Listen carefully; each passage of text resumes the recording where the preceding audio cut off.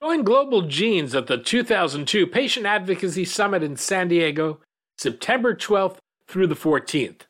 We'll be returning to an in-person event this year, and our theme is Rare Life Bonded Together. If you can't make the trip, the event will be available virtually as well. To register for the in-person or virtual summit, go to globalgenes.org and look under the events tab. Hope to see you there.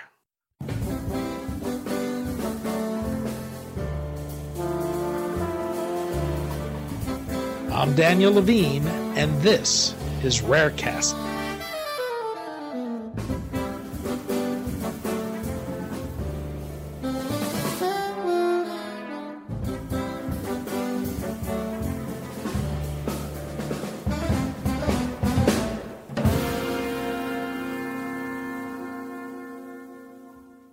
Jenn McNary is a mother of children with rare conditions, as well as an outspoken advocate who has sought to elevate the patient voice in rare disease drug development.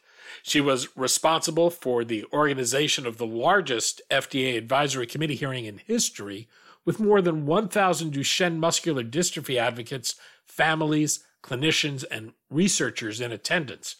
Now, as executive director and head of patient advocacy and engagement she's working to inform the company's clinical trial designs through bringing in patients' perspectives. We spoke to McNary about her journey as a patient advocate, her role as an advocate within industry, and how her views on the patient voice have evolved. Jenn, thanks for joining us. Thank you for having me. Excited to be here. We're going to talk about your own journey as a patient advocate, the important role of the patient voice, and how drug developers can better incorporate the patient voice in their trial designs. I think many listeners may be familiar with your advocacy work, but perhaps we can begin with how you became involved in the world of rare diseases. What happened? So I became involved as a caregiver, actually. So I was a young adult, and I actually had my first two sons, Austin and Max. I was attending a community college course on early childhood development. And through that course, I noticed that Austin, who is my oldest son, was not meeting milestones like he should be, as I observed him. I was able to get him in, and this is not usual with Duchenne Muscular Dystrophy, but I got him in with a physical therapist who was able to really quickly diagnose and identify Duchenne Muscular Dystrophy. So he was diagnosed at that point. He was 3 years old, and I really pushed for my second son, Max, who was at that time a newborn, to be tested as well. And he was tested and unfortunately also had Duchenne muscular dystrophy. And then I now have 4 biological children and actually 2 foster children at this time. My youngest son, though, James, is 14 now, but he went on to be diagnosed with 2 different rare diseases at the age of 10, both primary immune deficiency and congenital cholesteatoma. And so the world of rare diseases for me starts at home. Caring for 6 children, 3 of whom have a rare disease, I suspect would keep most people busy. But how did you become involved in the world of advocacy? So I knew when my boys were diagnosed that, I asked the question first, was this like cancer? Was there a chemotherapy or something that I could give them to treat the Duchenne? And I was quickly told and realized through my own conversations that this disease was fatal and was not, in fact, treatable. And in fact, the physician at the time told me that, it's really unfortunate that these 2 boys have received a diagnosis at such a young age because there was nothing I could do. And so I just needed to take them home and love them and, know that they were not going to outlive childhood, that I was raising children that were going to pass away. And I really didn't want to take that answer. So I wanted to get them first the best care possible. So I started as an advocate for my own children, researching specialists and engaging with the Duchenne community through various methods. And my goal was to find my community. And that was a community that didn't want to wallow, that didn't want to kind of obsess about the diagnosis, but wanted to move forward and find the best treatment and the best options that could help them. Through my advocacy work, just advocating for my own family, I met that network, that broader Duchenne family, and I found a home in an organization called Parent Project Muscular Dystrophy, and I started attending those conferences. Those conferences really motivated me. There were a lot of researchers and doctors that were on the cutting edge of trying to determine what might work for this disease. And, eventually through my contacts at this conference, my son, Max, 9 years later, was able to enroll in the first real pivotal clinical trial for Duchenne that resulted in an approval. So that kind of, quickly catapulted me into the professional advocacy space. You were outspoken as a parent and advocate with the FDA.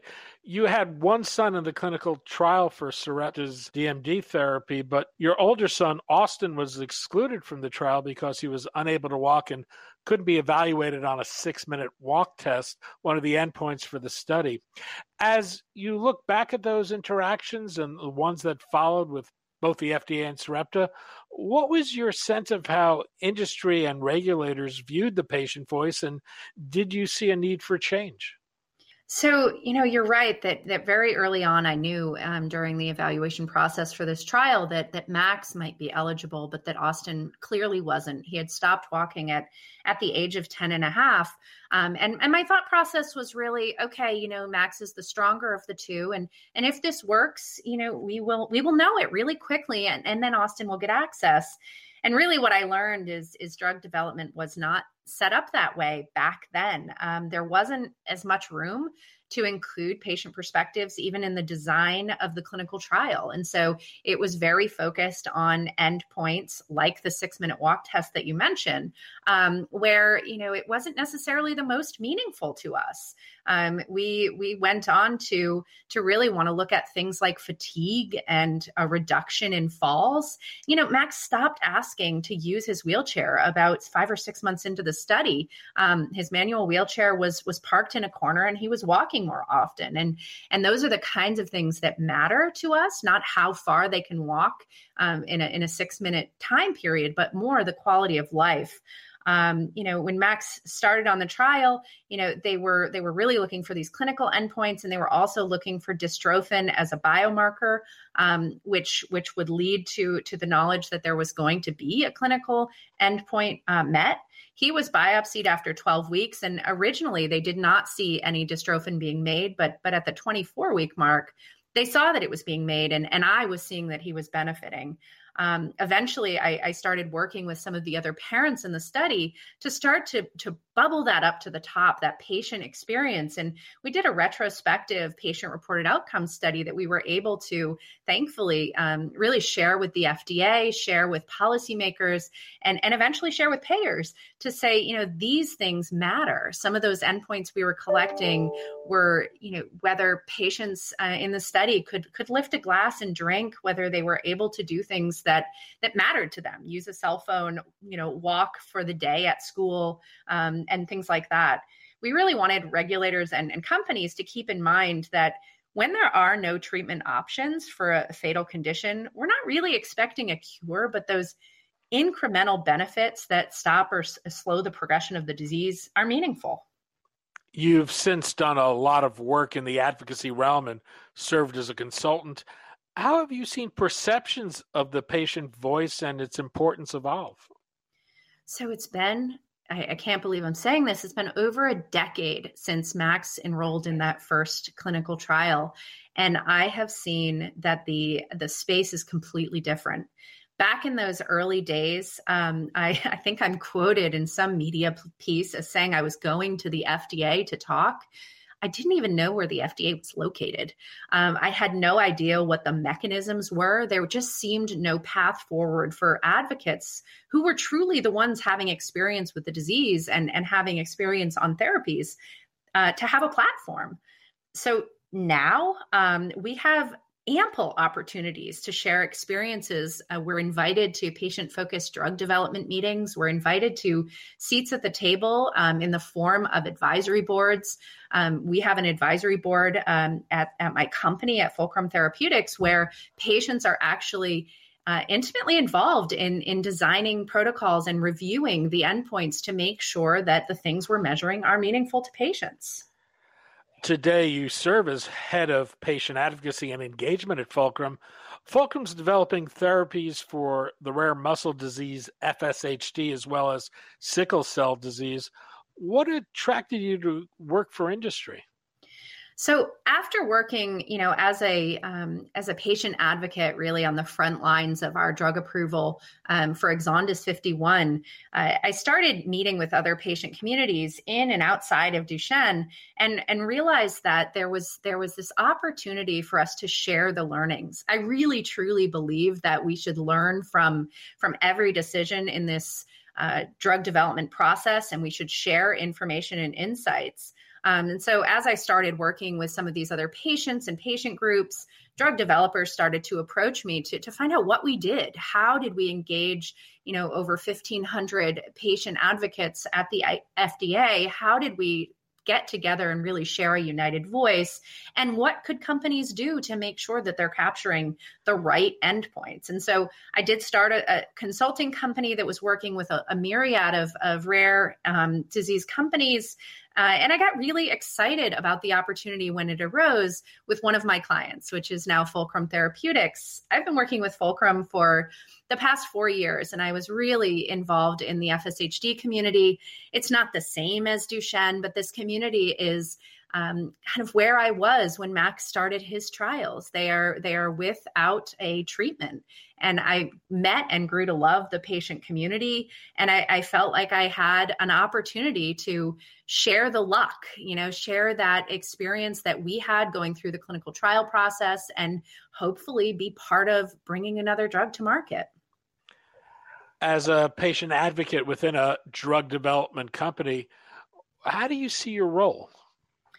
So my role at Fulcrum is really twofold. It's to serve as, kind of a liaison to the community from the company. So I work as the person engaging the community to bring those insights from the patients back inside, and also to help my colleagues understand, what is a meaningful endpoint, what does meaningful commercialization look like, and how do we combine our efforts with the efforts of the patient community and truly be partners and advocates in that arena. Even with the advances we've seen, I still hear from time to time complaints that industry and regulators don't take the patient perspective into consideration early enough with regards to trial designs.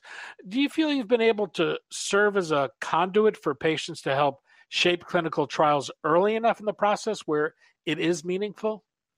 Let's be honest, there is so much more work to do. And I don't think we will ever reach kind of that point where we can say, we've done it, we're doing enough, we're doing it well, there's nothing more to do. I think that companies who are doing it right, and I count our company as one of them, is really bringing folks to the table as early as humanly possible. So preclinically, starting to talk to communities about natural history studies and learning from the community. Is there an unmet need here? Is there something we can solve for? Is there a want and a drive in the community? Have you started working together as a patient community? And really asking all of those right questions.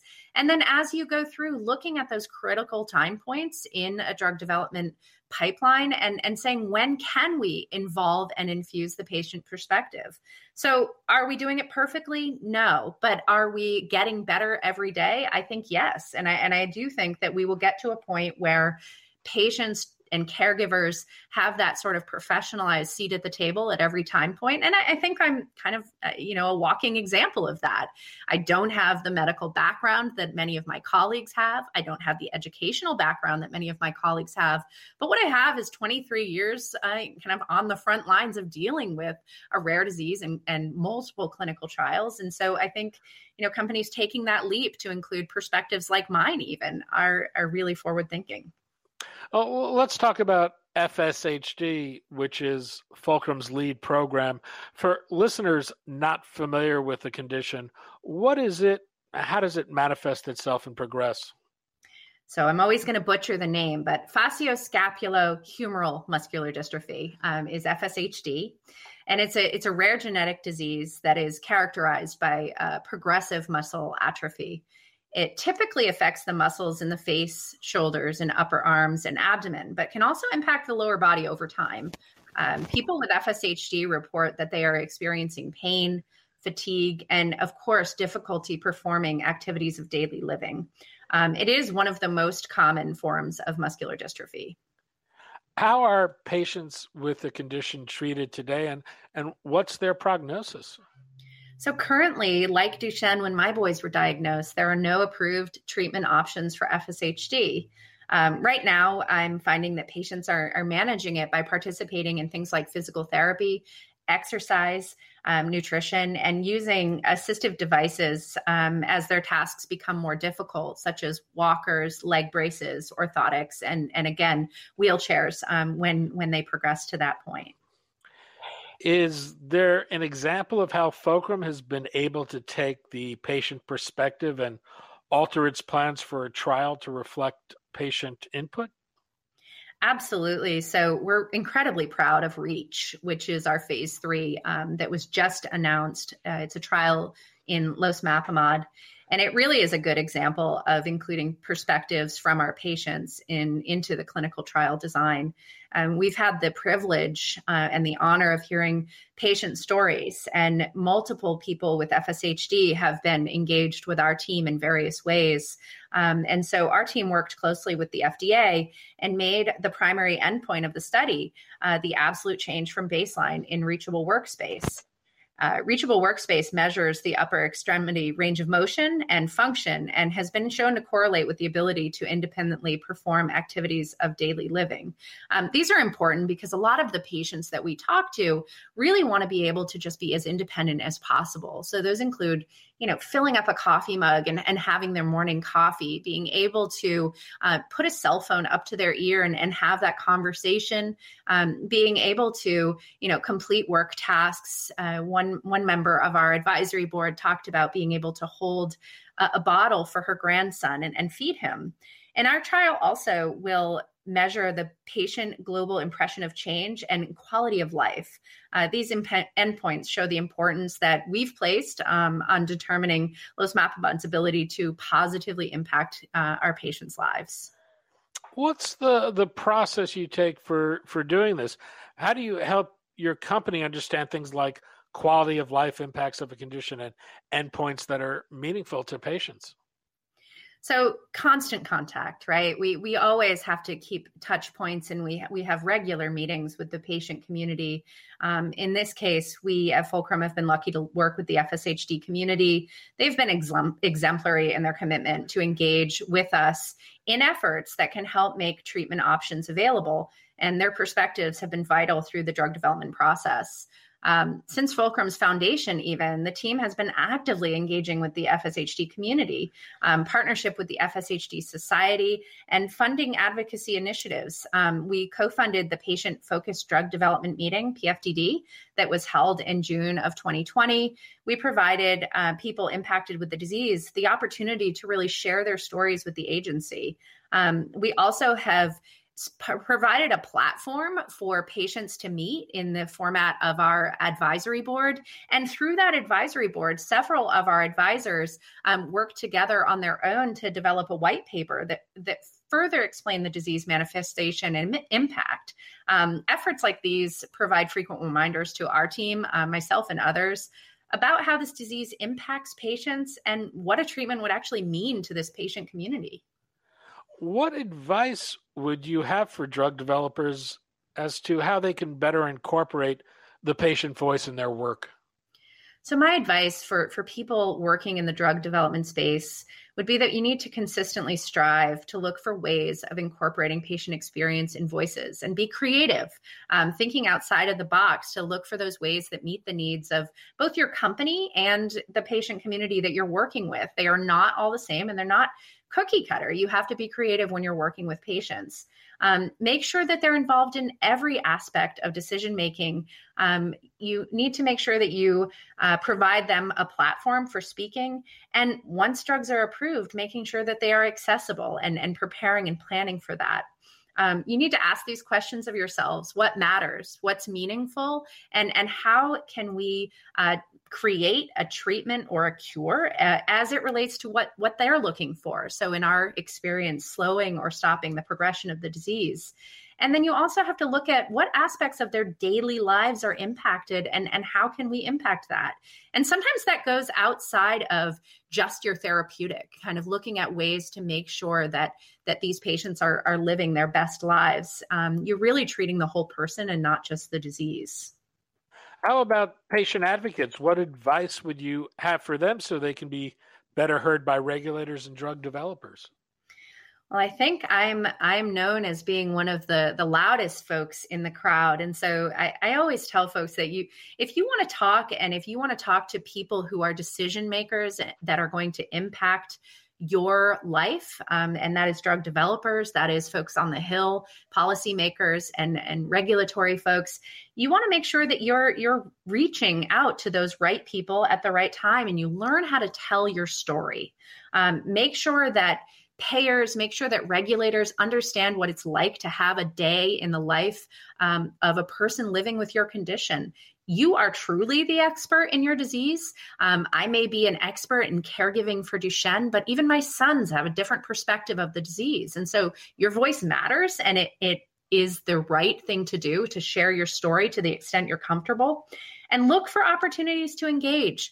Not everybody has to do everything, but everybody can do something. So whether it's some sort of a click to share or phone calls or advocacy days, or it's sitting on an advisory board of a drug company that's looking for a therapeutic in your condition, there are ample opportunities and you just need to look around for them. Jenn McNary, Executive Director and Head of Patient Advocacy and Engagement at Fulcrum Therapeutics. Jenn, thanks so much for your time today. Thank you. Much appreciated. Thanks for listening. For more information about rare disease and to connect to the rare disease community, go to globalgenes.org. To keep up on the latest news and trends affecting the rare disease community, be sure to visit raredaily.org. You can subscribe to the Rarecast RSS feed through raredaily.org or through SoundCloud, iTunes, Stitcher, or your preferred podcast manager. The Rarecast is produced for Global Genes by the Levine Media Group. You can also find our podcast, The Bio Report, on these popular podcast sites. Our theme music is composed by Jonah Levine and performed by the Jonah Levine Collective. We'd love to hear from you. Drop us a note at danny@levinemediagroup.com.